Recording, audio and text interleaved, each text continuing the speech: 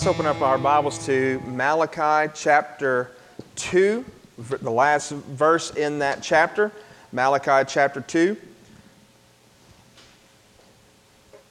And as you're turning there, let me give a couple of more just instructions. I just want to, not only our children's church is dismissed, but also in just a little bit, about halfway in the message, I'm going to dismiss our older children that have been working on a song. I'm going to dismiss them. They know to go to the gym, follow Miss Nia to the gym, and so they'll be working on that to be able to perform that song in the next few weeks. But again, I want us to turn to the last book of the Old Testament, Malachi chapter 2, and the last verse, which is verse 17, and we'll go through Malachi chapter 3, verse 5 this morning. I want to say this before I get into really get into the message this morning. Is some people just encourage you.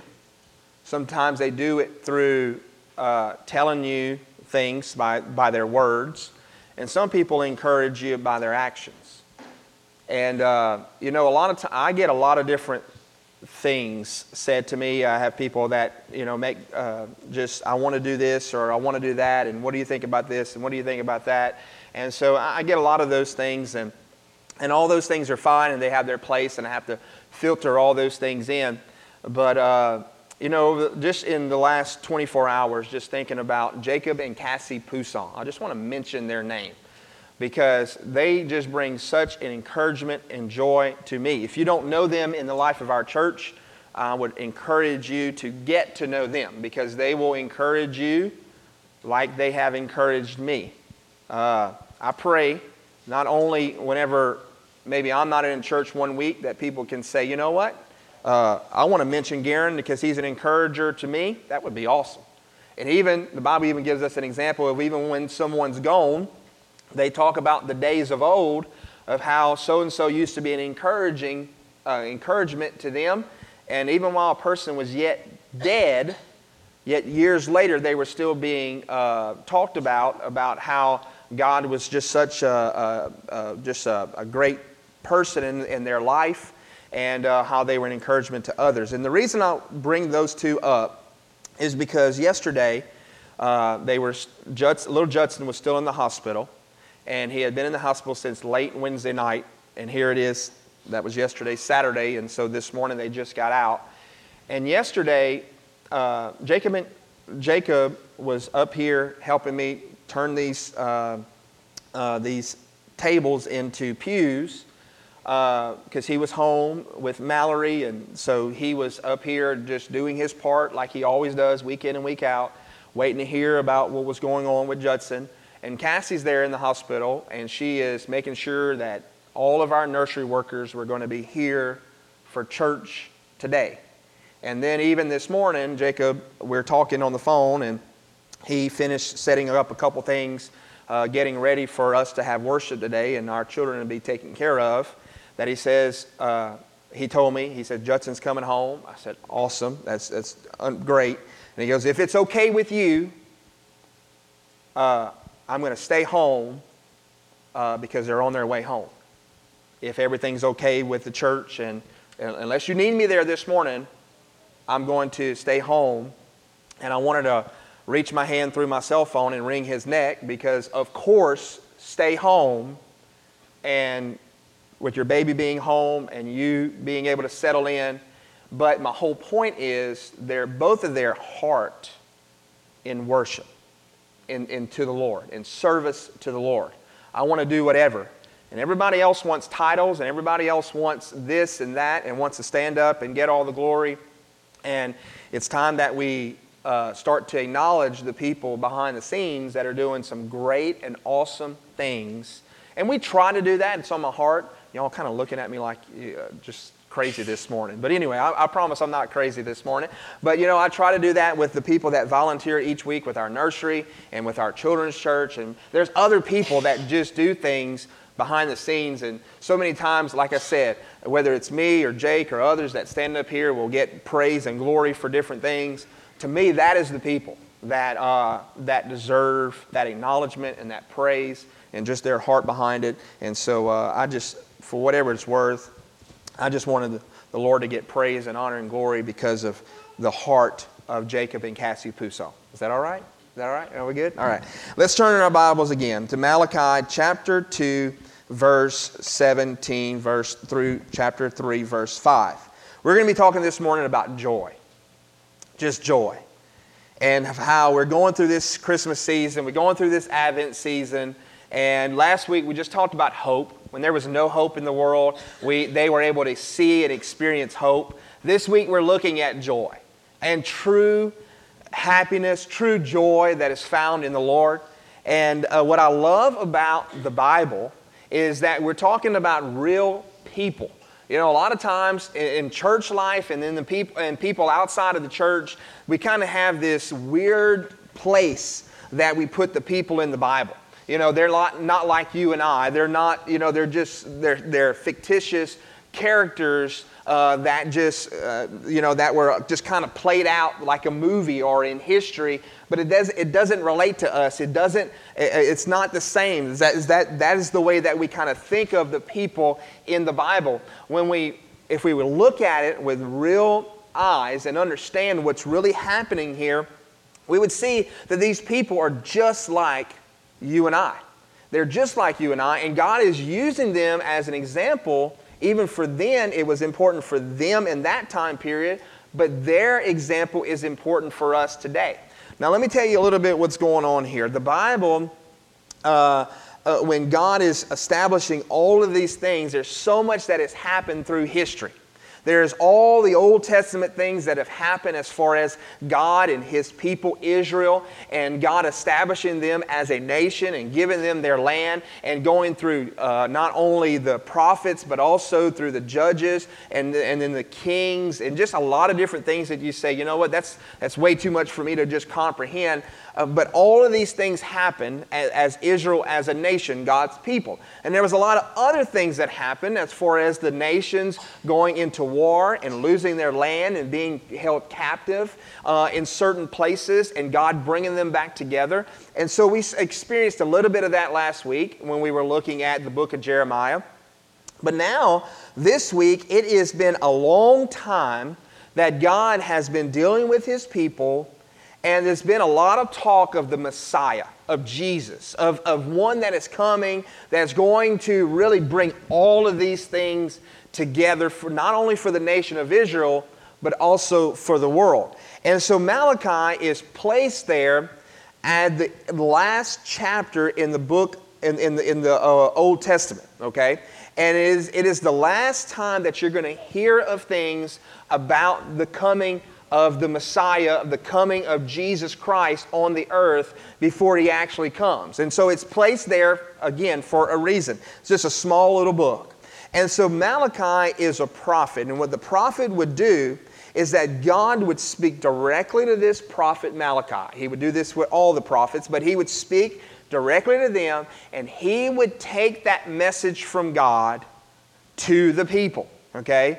And so He had a direct word from God, and He was going to relay it to God's people. And that is what He's doing here in chapter 2, in verse 17. I want us to read verse 17, talking about joy. We're going to get to joy, believe me. But in verse 17, He kind of gives them a report about where they are.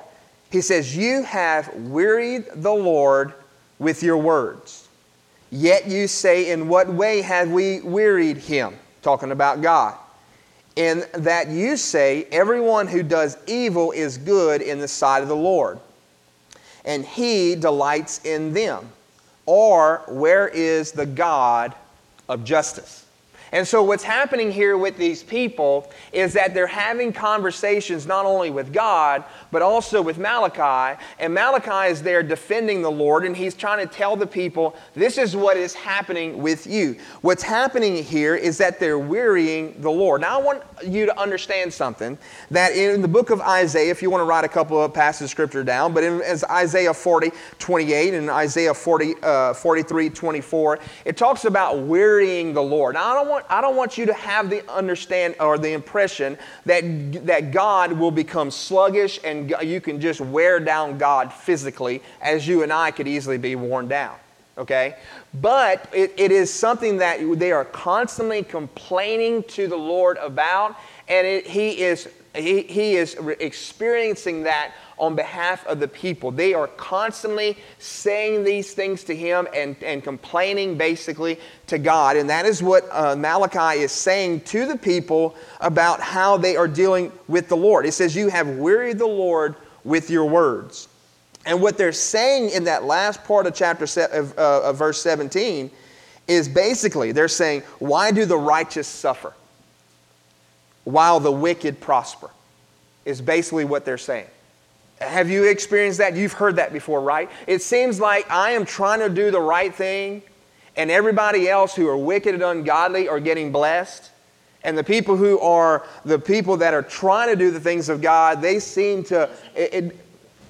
It's talking back to me again. But anyway, it seems to not be prospering for the people of God. And so that is what the people are complaining about. And they're wanting to know, hey, listen, we're trying to do all the things right before the Lord, and yet the things are not working out for us. And they're asking in the last little part of verse 17, it says, where is the God of justice?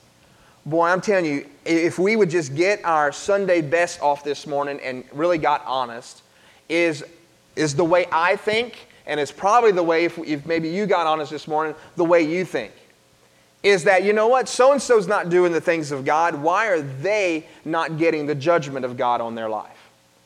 And for me, I'm trying to do the things of God, and God, why are you not acknowledging those things in my life? There's a lot of times that things in this world, the people will say, why do good things happen? Why do bad things happen to good people?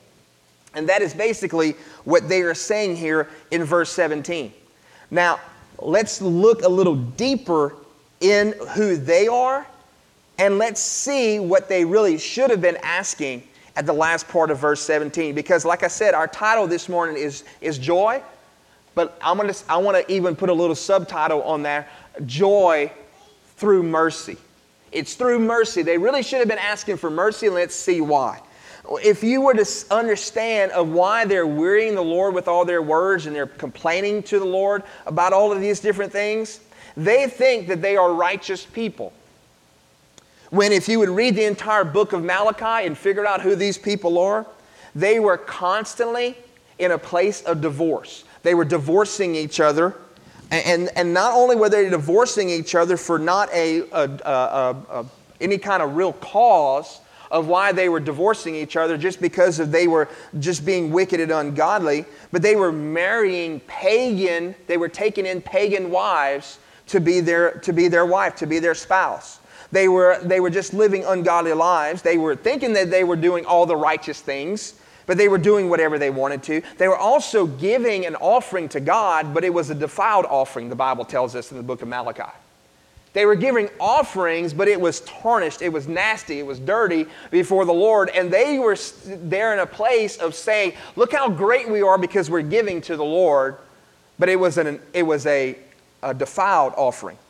Also, it tells us a little bit later in the book, in chapter 3, how they were robbing God of their tithes. They were not giving God what was His, what was due to Him. They were robbing the Lord, and it said that you are robbing yourselves of the blessings from God that they were not experiencing seeing. They were saying to God, God, we are the righteous. We are the ones that is good in the sight of the Lord, and everybody else is doing evil. Yet they were the ones that was doing evil as well. And they were the ones that was robbing themselves. Now listen, I had Joey come in a couple weeks ago to preach for us, and I was telling him just a little bit about what we're doing at Cross Point and all of those different things. I was trying to get him to move down over here and join with us, right? But anyway, it's just a little joke, but a little truth to it too. But anyway, when Joey was here, I was just telling him, I said, we have two things that is kind of with us right now. Is that we have a group of people who are, if they're not in church, they understand a little bit of church. We're in a church place, community. There's a ton of churches all over the place. And so we want to introduce them to the Lord, not churchy, religious things. We want to be able to talk to them about who Christ is. And then we have a group of people who are great people who are in church, love the things about the Lord, but has heard so many religious things that we also got to work and just say, you know what, we do these things not out of obligation, but out of love. And so for us, when you take the principle of even tithing, we want to be able to teach you in a place of tithing, not out of God is going to zap you if you don't give to the church. And we don't want to get up here and say, listen, we'd be able to do this, this, and this. If everybody and their mama would tithe accordingly, then we'd be able to accomplish so much and teach in a place of guilt versus in a place that Malachi was teaching in chapter 3. You're not giving to God like you ought to, and you're robbing God, but you're robbing yourself of the many blessings that you get from the Lord. And we want to be able to teach our people that are introduced to church why it's so good to give to God. And we want to teach the people who are faithful even in giving that it's not out of obligation and law, but it's out of love towards the Lord. Amen? All right? And so as we look at Malachi, we see that these people are not as righteous as they think they are. And it's just so interesting, the last part of 17, that they say, where is the God of justice? Boy, they really want the hammer to come down. We talked about it last week, and I'm not going to refer to it this week out of a little ha-ha over here. But, you know, when you have the person that is on their throne and is bringing down the hard hammer of justice, you want to be able to say, throw them in prison and give them what is due to them when we're dealing with other people, right? But when it's us, we want mercy. We want mercy. Now, I promise you, listen, everybody just look at me, smile. We're getting to the Christmas part in just a little bit, all right?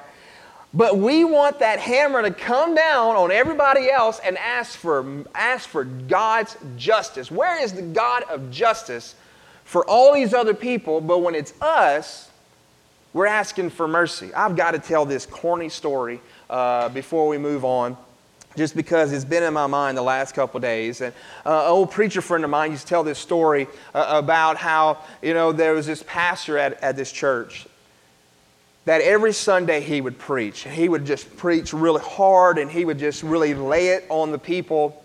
And there was this one man every Sunday that would, as he would leave out, the pastor at the back door, of course, and the guy would, as he was walking out, would tell the pastor, he said, "You really let them have it today." He would always say that, "Boy, you really let them have it today." And he said, "Man, I just can't ever get through to that guy. He always thinks it's for everybody else when the message is for him as well, but he always talks about everybody else." And he said, this one Sunday, the pastor, of course, lived right next door to the church, and he said, but it was such a heavy snow that came through, a storm that had come through, and he said everybody else seemed to be snowed in except the preacher, of course, was able to walk on over to the church, and this one man was able to just come on, and nobody else was there, and he says, "You know what? I'm taking advantage of this opportunity." And so he preached. It was just the preacher and this one man. And he let him have it. He preached, and he started closing in prayer, went to the back door, and the man started to leave out, and he told him, he said, "Preacher, if they would have been here, you would have let them have it." And so even with that situation, the man was thinking about other people getting the message versus him receiving the message. For us, I pray we come in not thinking about how all these other people need to hear this message, but about how we need to hear this message. And these people were so focused on God dealing with other people that they were not ready to be dealt with themselves. And they're asking for God. God, where is the God of justice? And for what they should have been asking, not only for the people around them, but for themselves, where is the God of mercy? And listen, we can have joy this morning because of a God who gives us mercy. Amen? He gives us mercy. And so as we continue to read on through this place of joy, he says, "Behold, I send my messenger," in chapter 3, verse 1, let's understand here, it's really sort of complicated in the first couple of verses of what he's referring to. In verse 11, he's clearly talking to the people at that time that Malachi was dealing with. In chapter 3, verse 1, he says, God is saying, behold, I send my messenger. It's really neat because God is using Malachi.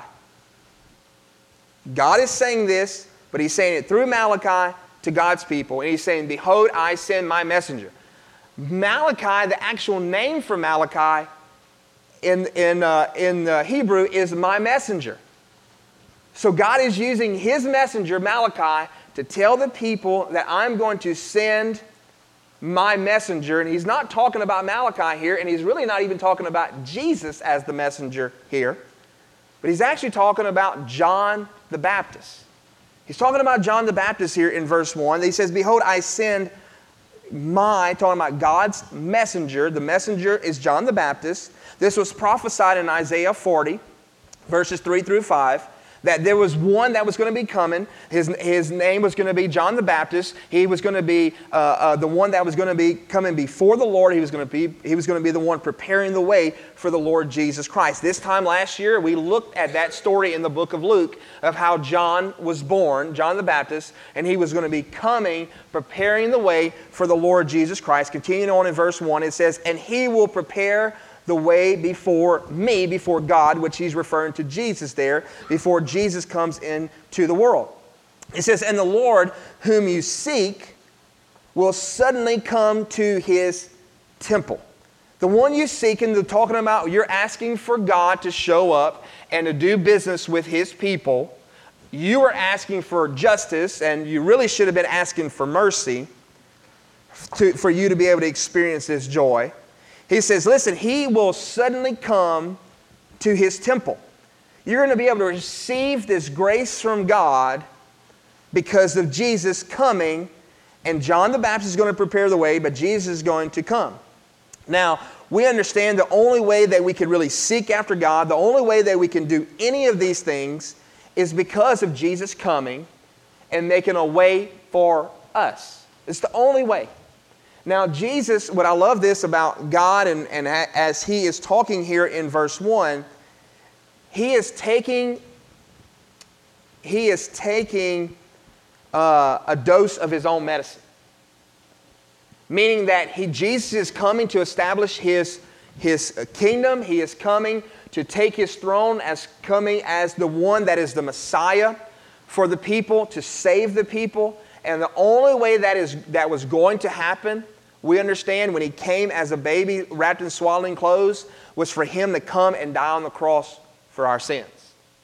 And so it was, like I said, the Bible tells us that the only way that a person can have a relationship with God is through the forgiveness of sins. And the only way that we can have forgiveness of sins is for the blood to be poured out over our sins. And there was only one thing that could do that, and that was the blood of the Lord Jesus Christ. And so when he's talking here that will come to his temple in verse 1, he's talking about Jesus coming and setting himself up. And like I said, it's because of his blood that we can be justified, that we can come righteous before holy God. It's because of who Jesus is in his temple. Now, I love how the Old Testament had a temple where God dwelt. Do you understand me? There was a temple that you would have to go to that place, and in between that cherubim wings on top of the Ark of the Covenant is where the presence of God was. It was in that place. Now the Bible tells us in this new temple that when you're found in the Lord Jesus Christ, that his Spirit no longer dwells in temples that are made with hands, but now that you are the temple of the Lord Jesus Christ, if you are found in the Lord, if you're saved, if you have a relationship with him. Continuing on in verse 1, he says, even the messenger, this one is actually talking about Jesus here, of the new covenant, that Jesus it says, even the messenger of the new covenant. Now, one of the things that I was just really intrigued by this week is talking about this word covenant and this word testament. Did we understand and hopefully know that when we're talking about a covenant is basically is another word for testament? And so as we look at the Old Testament and the New Testament in our Bibles, we could also refer to them as the Old Covenant and the New Covenant. I love how the book of Hebrews talks about this into great detail, how he tells us, listen, this is how God dealt with his people in the Old Testament, and now he's coming with a better way in the New Testament, in this new covenant. And so for us, we're transitioning, and these people are transitioning from the Old Testament way about doing things to the new. I hope that doesn't confuse you this morning. We could spend some time of just kind of sitting there at a table if you would like to, and we can go through of how God was dealing with his people in the Old Testament. Many of those things were just a picture of what was to come, in anticipation of how God was coming to fulfill all of those things that he had done in the Old Testament. Not to say that the Old Testament wasn't there for a reason and that covenant wasn't important and very real for those people. But now God is telling us that he made a better way, and it was through his Son, Jesus Christ. And so he's telling us of this new covenant that he has with us. I want us to turn in our Bibles, if you're still with me this morning, to Jeremiah 31. Jeremiah 31, and if you have my Bible this morning, it's on page 546. But Jeremiah 31 in verse 31, and I want to read a couple of verses for us through verse 34. He's talking about this new covenant. The prophet Jeremiah was talking about this new thing that was going to come. He's talking about what it was going to be with this new covenant, talking about the New Testament, which is Jesus Christ. He says, behold, the days are coming, Jeremiah 31:31. Says the Lord, when I will make a new covenant with the house of Israel and with the house of Judah. Not according to the covenant that I made with their fathers in that day, that I took them by the hand to lead them out of the land of Egypt. My covenant which they broke, though I was a husband to them, says the Lord. The Lord said, listen, they were my people, and I loved them like they were my bride, the nation of Israel. He goes, I led them out of the children of Israel. I gave them their own land, their own possessions. I did all of this for them, and they rebelled against me. This is the same group of people that we're dealing with here in Malachi. And he's telling us, continuing on in verse 33, he says, but this is the covenant that I will make with the house of Israel after those days, says the Lord. No longer it was going to be the legalistic laws and rules and rituals that they had to go through in the past. He's telling them here in verse 33, he says, now, in this new covenant, I will put my law in their hearts and write it on their heart. I will put my law in their minds and write it on their hearts, and I will be their God, and they will be my people. He's telling him here, no longer is going to be on the outside, do this and do that. But he's saying now with this new covenant, which is found only in the Lord Jesus Christ, he says, I'm going to put it inside of them. I'm going to make them a new creation. I'm going to put it where, people have recently been given their life to the Lord, and we refer to as being saved, being changed, being different. And, there's a lot of things that we could do to help people. I want to be able to help you in your relationship with the Lord. I do. I want our church to be a help and an encouragement to you in your relationship with the Lord.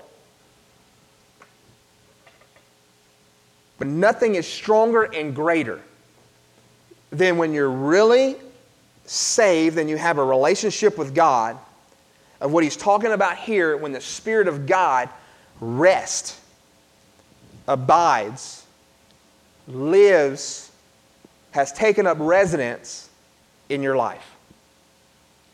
Because when he's inside of you, it doesn't matter if the preacher was with you each and every day of your life to help you so-called do better. I would probably figure out ways to If you say, you know what, I'd have a good week if my preacher was just alongside of me. I'd probably stay out of a lot of trouble. I'd probably get you into more trouble than you would be in trouble by yourself. We'd probably just get into trouble together. Okay? I'm talking about something greater than just having an elder of the church to just walk with you throughout your whole week, and you say, when I come back to church next week, I'm going to be better off. I'm talking about God is telling you that He is going to come inside of your life, and when you have to say, you know what, how do I pray? God's going to tell you, this is how you pray.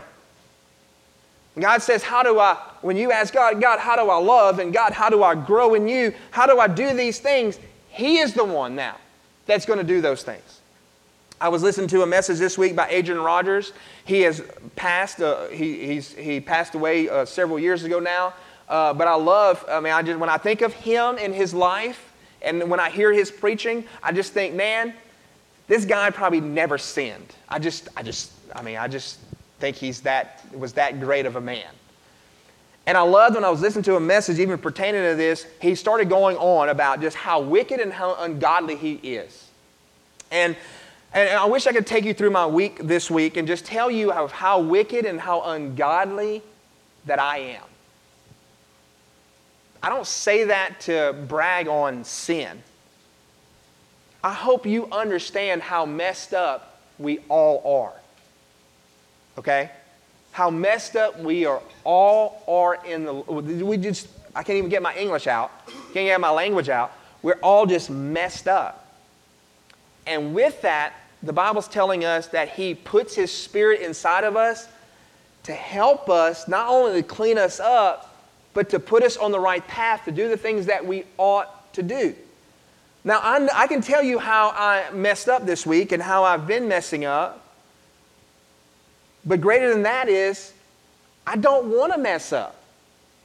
You understand? I don't want to mess up.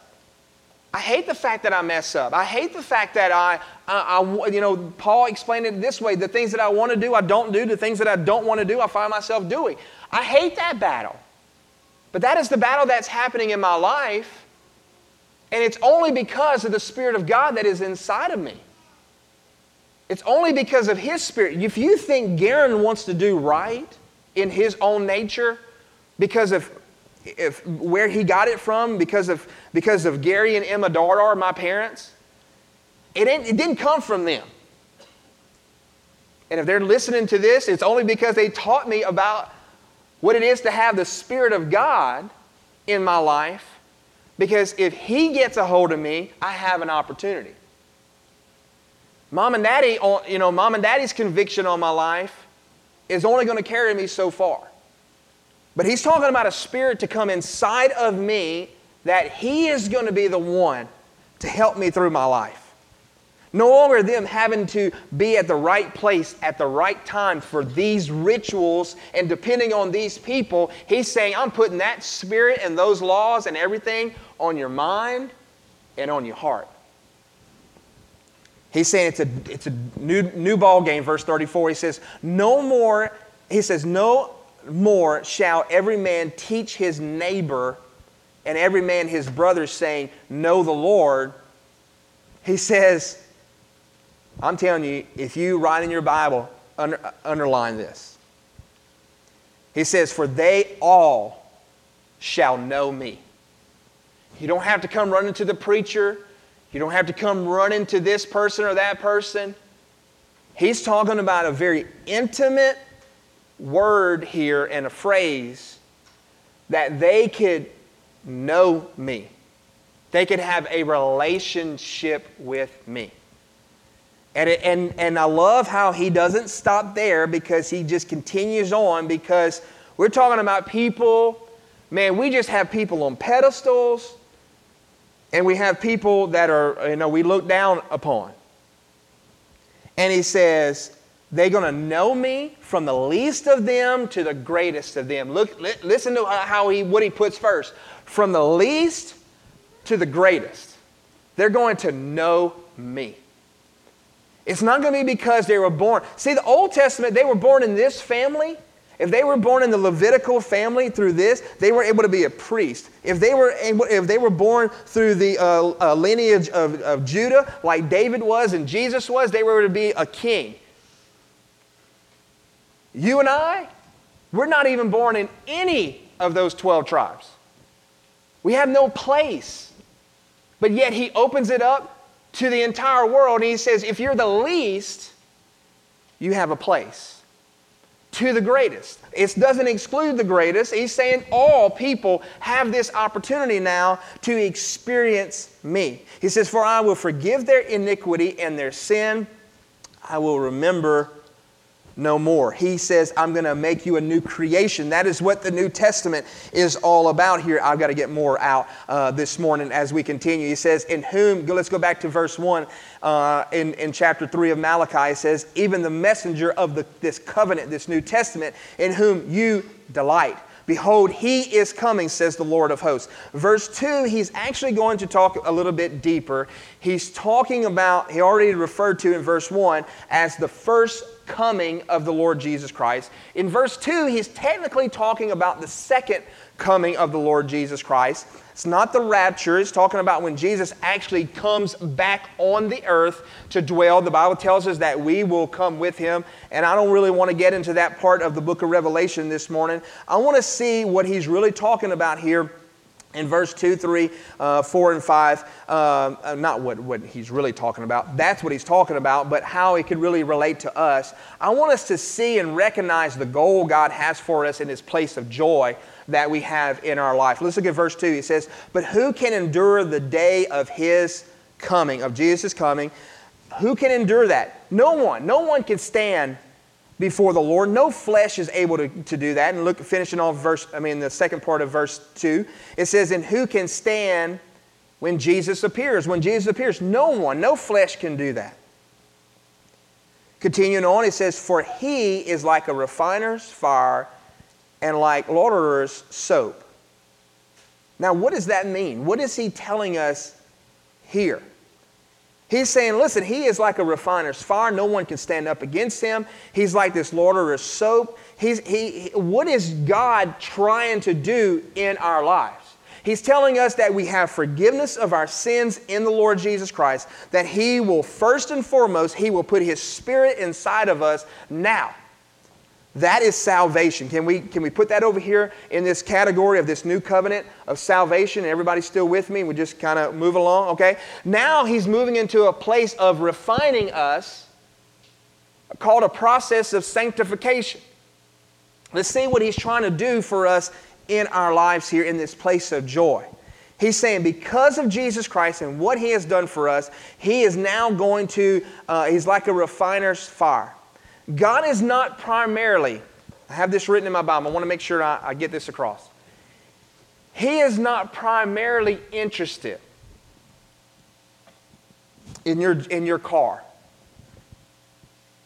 He's not primarily interested in your job. Stay with me.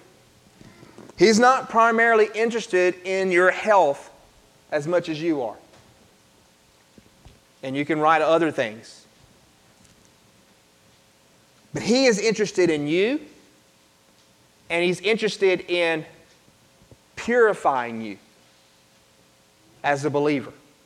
If you say, I have a relationship with God, that is what God is interested in. There may be things in our life that God will put us through the fire, and we'll get into that this morning.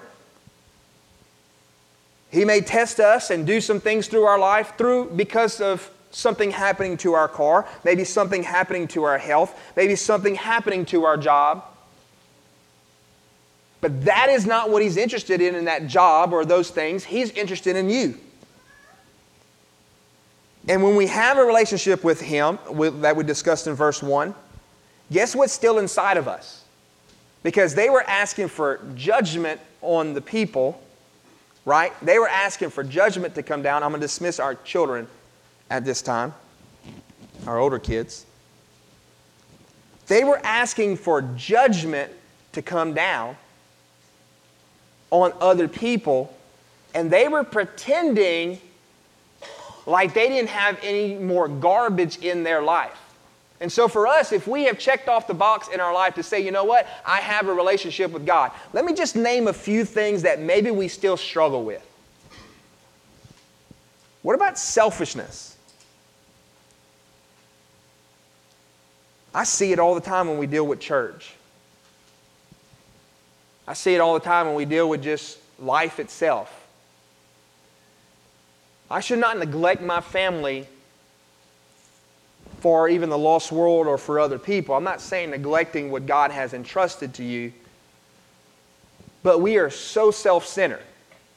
We are so self-centered. We're selfish people. There's a lot that the Lord's trying to get out of us so that we quit just looking at ourselves and quit being selfish all the time.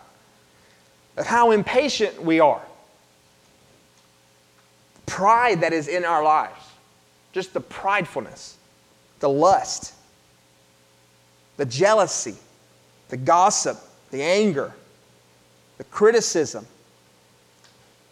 And my favorite here, and I say that just kind of tongue-in-cheek, the unbelief.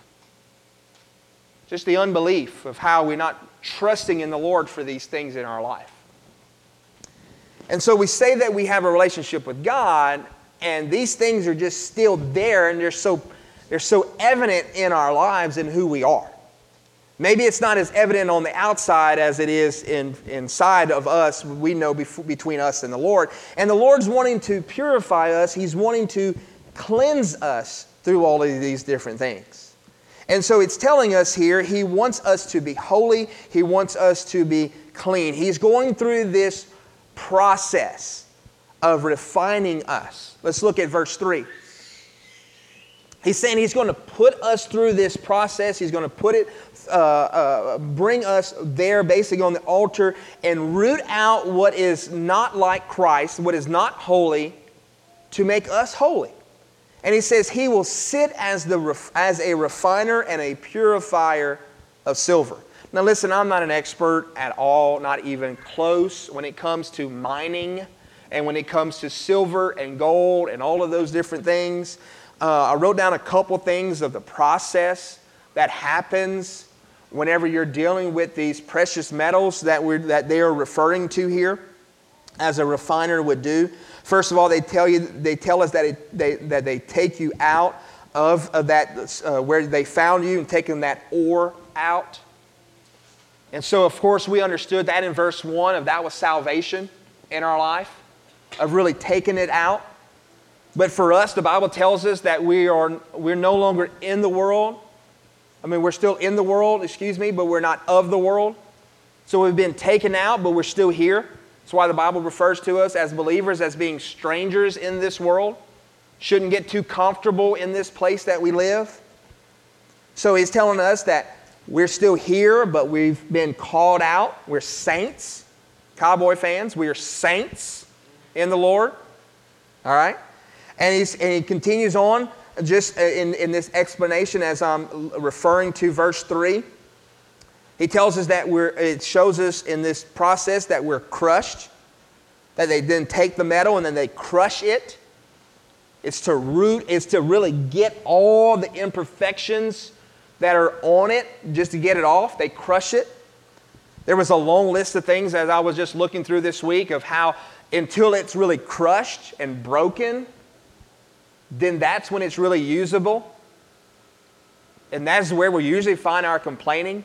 You know, when I deal with people that come to the Lord, I want to just be honest and tell them, listen, your first couple weeks, maybe the first couple months, and overall, maybe your first couple years, when you look at it over a long period of time, it's probably going to be your hardest times in your life.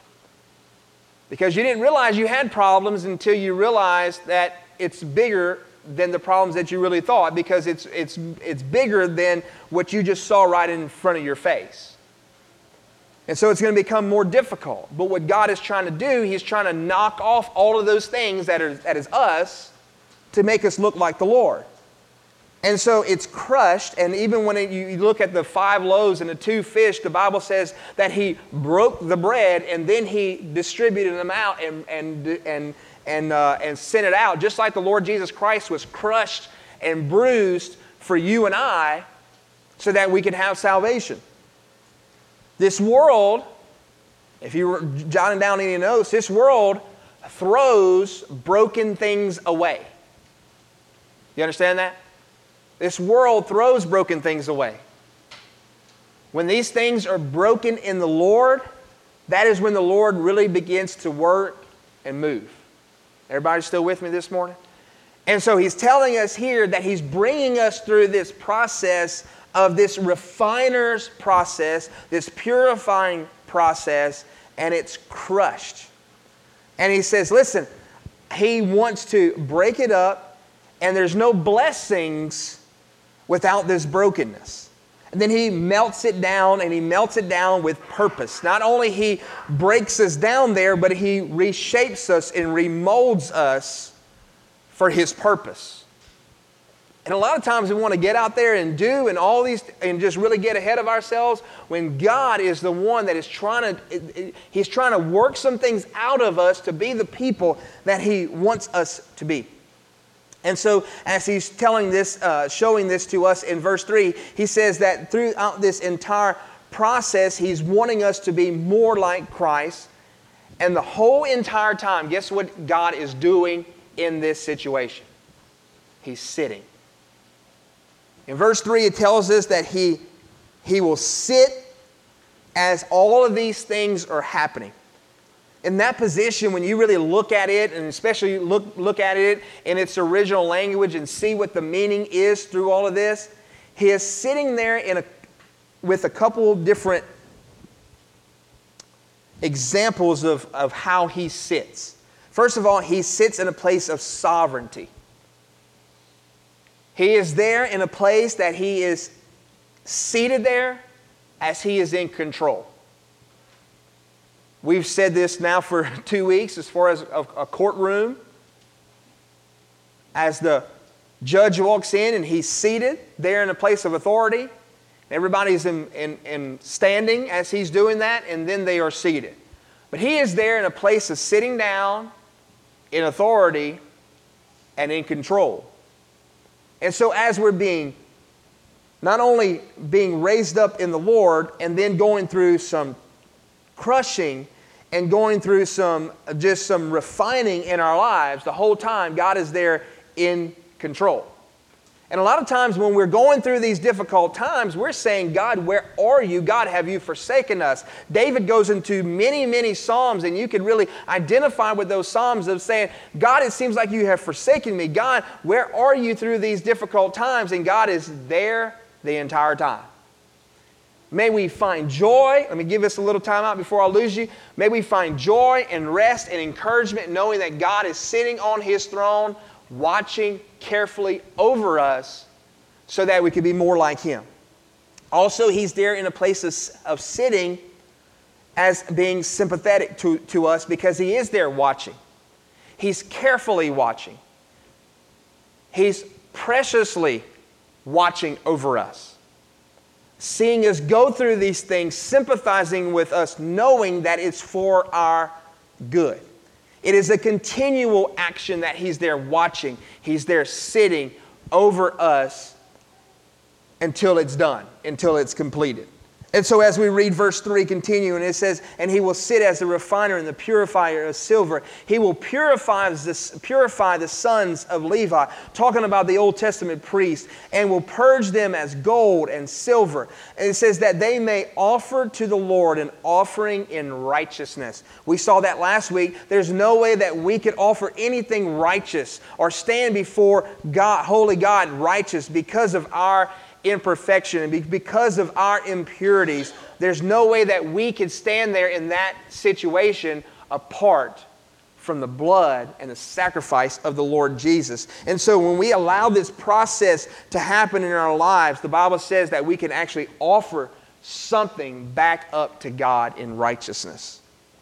Continuing on in verse 4, as we continue in the joy of the Lord and the goodness. Because of this, he says, then the offering Because of all this, the offering of Judah and Jerusalem, talking about the people of God, will be pleasant to the Lord as in the days of old, as in former days, and I will come near you for judgment. I will be a swift witness against the sorcerers, against adulterers, against perjurers, against those who explicit wage earnings and widows and orphans, and against those who turn away and alien, because they do not fear me, says the Lord of hosts. He's telling them, listen, when you just allow me to work in your life, number one, through salvation.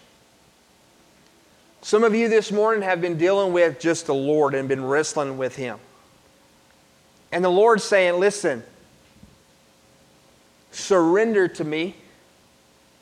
You're not going to have all the answers figured out before you just come humbly to the Lord. And He's saying, just surrender to me when you do, because guess what? If I just started telling you, clean this up, do this and do that, all that's do is going to put more pressure on you instead of what He's talking about, surrendering your life to Him, allowing Him to come in His Spirit. Not only will He give you the understanding of what to do, but He'll give you the strength and power to be able to deal with those circumstances in your life. First thing is salvation. Second thing is the process that God is wanting to do in and through your life. And even though it may be difficult, even though it may be tough, to know that God not only has your best interest in mind, but He has not lost control through those things. And what is He trying to do? He's trying to make you look more like Christ. Not only for your honor, not only for, of course, His honor and glory, but not only for your best interest, talking about how you could actually bring an offering in righteousness to God, but also He's telling you, you want somebody to defend you and fight off your battles? That's what they were saying, right, to the God earlier in verse 17. God, why are all these people getting away with it when we're getting the raw deal? And God finishes off in verse 4 and 5 and starts telling them, He says, now you have a God on your side that's going to go against all of those other people. And I'm going to be that swift witness, and I'm going to do all of these things for you. I started off, it wasn't even in my notes to talk about tithing at all this morning, and it really still isn't. But when God tells them that they're not doing all these different things, and at the end He's saying, and you're just missing out. You're missing out on the windows of heaven being opened up, and for me just to pour out blessings on top of you. In verse 4 and 5, He's saying, listen, if you would just allow this process to happen in your life, and you would see what I'm doing and be able to experience the joy of the Lord, He says, then you're really going to be joyful in the Lord, because you're going to see the things that you've been asking for at the beginning of God now be able to just overflow, just pour all those things out on you, and you'll be able to take it and endure it and really use it for the Lord in the right situation. I hope you got it this morning. I hope I didn't just ramble on. I hope that it really spoke to your heart this morning. It's really been an encouraging week for me of just dealing with things in my own personal life, but also of being able to see just how good and how great the Lord is. And that even though we are talking about this joyful Christmas season and joy to the world, and we get to experience and say all of those things, it's because of the gift of the Lord Jesus Christ. And I hope that we just don't miss this season. What a great time to experience the Lord is when we're looking at this time of year and to be able to say, you know what, I really, this year, want to experience the true joy of the Lord. And again, it comes through mercy and God's grace. Let's pray. Lord God, we love you and we praise you. We just thank you so much, Lord God, for who you are. Lord, I just ask you right now as we're setting up for our time of response, Lord God, that in this time that you will just allow all the words that I said just to kind of go away. And only the things that have been spoken, Lord God, in your Spirit, and how your Spirit was able to speak this morning because of your word, and how people's hearts have been able to hear because of you this morning, Lord God. I pray those things would be the only things this morning that is left standing and that are evident. Meaning that people have heard from you today, Lord God, because of your word. And I pray that we would respond this morning accordingly. Whether it's through understanding what salvation is, or now understanding what sanctification is as a believer. And seeing you exalted, and see you there in a place of understanding towards us, and us now understanding who you are and what you're trying to accomplish in and through our lives. I pray, Lord God, that we will respond right now accordingly. Lord, we love you. I love you. And I just thank you, Lord God, for your word. Of how all of this just comes together, Lord God. Of how you just love us so much and care for us and the details that you have laid out for us. I pray this morning, Lord God, that we would understand them and submit to them and see you for who you are. In Jesus' name that we pray. Amen. Let's all stand.